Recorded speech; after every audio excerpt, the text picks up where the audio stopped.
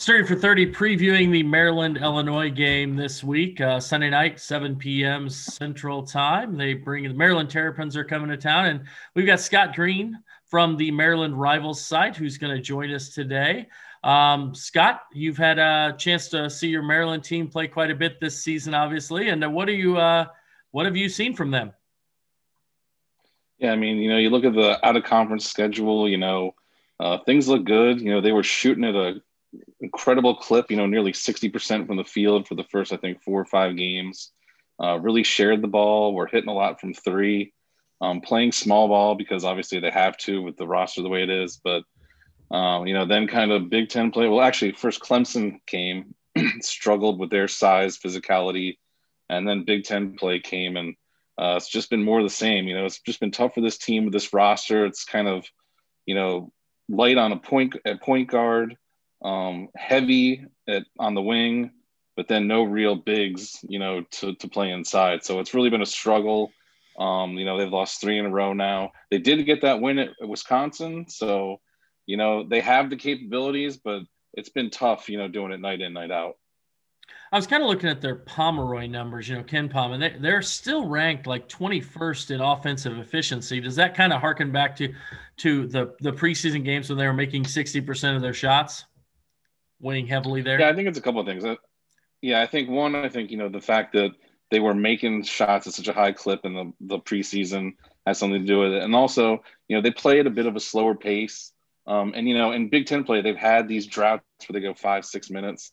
But at the same time, they'll also get red hot at times as well. So, they're still shooting the ball fairly well in Big Ten play.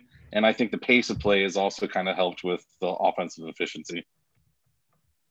Yeah, that's they do have some athletic wings. There's no question they've got some nice athletic wings, some guys that can get to the rim. But in this Big Ten that we see this year with the big men that we have, whether it's Luka Garza, it's really hard to play without an inside presence. Is that kind of been the biggest issue for them? Yeah, I mean, obviously you look at the Purdue game, you got Travion Williams, you got another 7-footer you got to deal with. You look at, their last game, you got Luka Garza going off for 20 plus points. And, it's tough. And then, now coming up, you got to deal with Coburn. And it's kind of never ending. Indiana, I think, was the one game where, they really didn't have to deal with a big presence inside. But, you look at Trace Jackson Davis, and even he's a tough guy inside, even though he doesn't have that size necessarily. So, he was asked about it after this last game, after Garza kind of went off and the rails kind of fell off against Iowa. And, he was pretty emphatic saying that Shoal Muriel is not the guy. He's not going to be the guy inside, even though he's 7'2" with that 7-foot wingspan. And, he kind of threw Galen Smith under the bus as well, the Alabama transfer. So, at this point, it seems like he's pretty much ready to ride small ball the rest of the way. If you shoot the ball well from three, I guess you can write it, but it's tough. And Maryland's one of the Turgeon's had some. I actually got to cover him against Illinois when he was at Wichita State.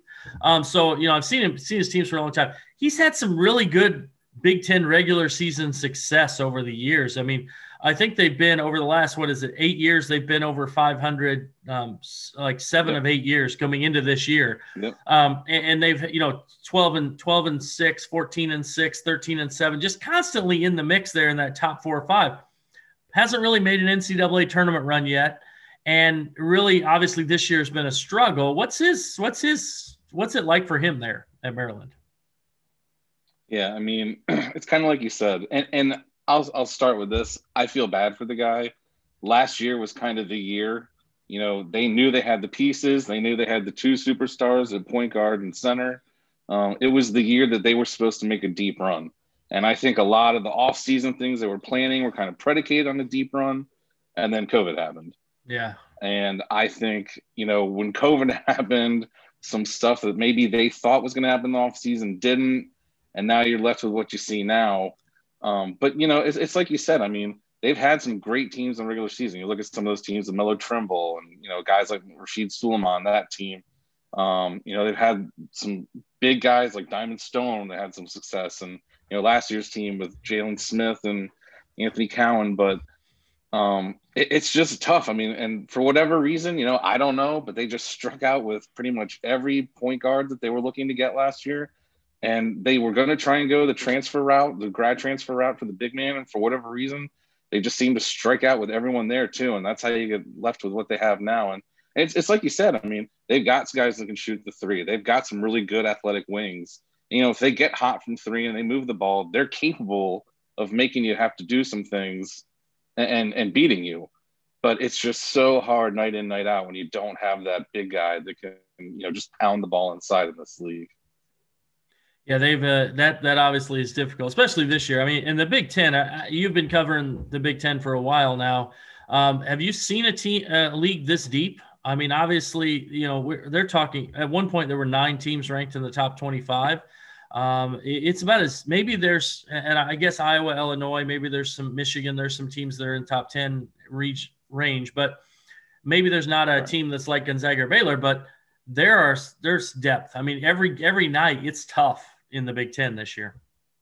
I mean, like you said, I think Gonzaga is just they're just a totally different level.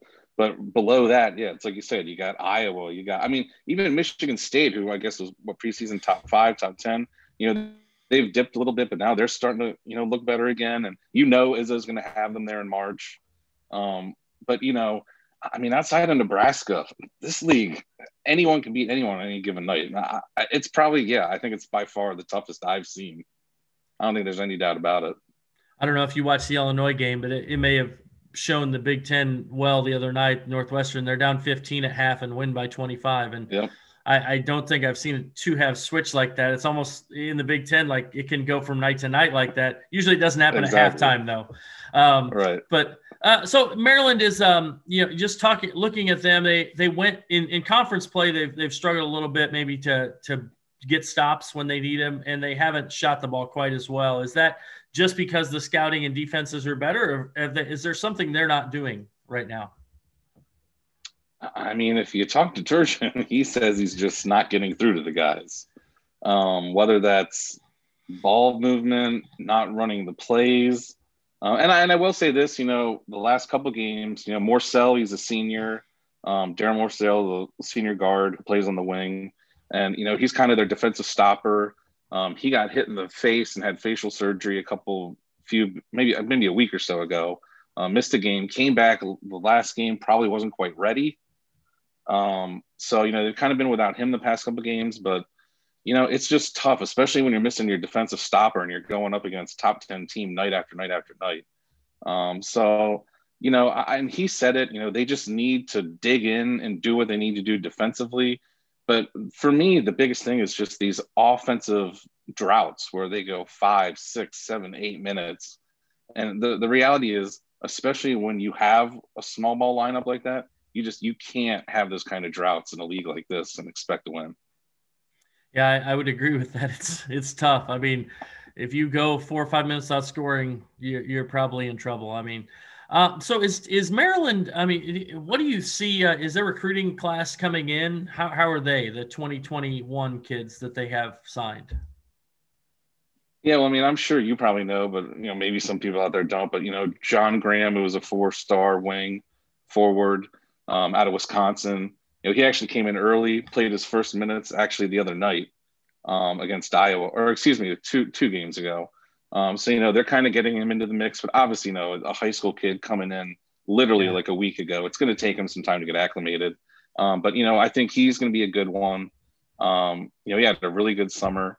Then you look at, they've got Julian Reese, a kid coming in from St. Francis in Baltimore. It's a really powerful program. I really like what I've seen from him. He's really stepped things up. That said, he's the kind of big that I think it's probably going to take him a year maybe to get acclimated. And I like, the guards they have coming in as well. But unfortunately, again, it seems like in 21, they've got Ike Cornish. He's a guard from Baltimore who was actually playing high school ball down in South Carolina.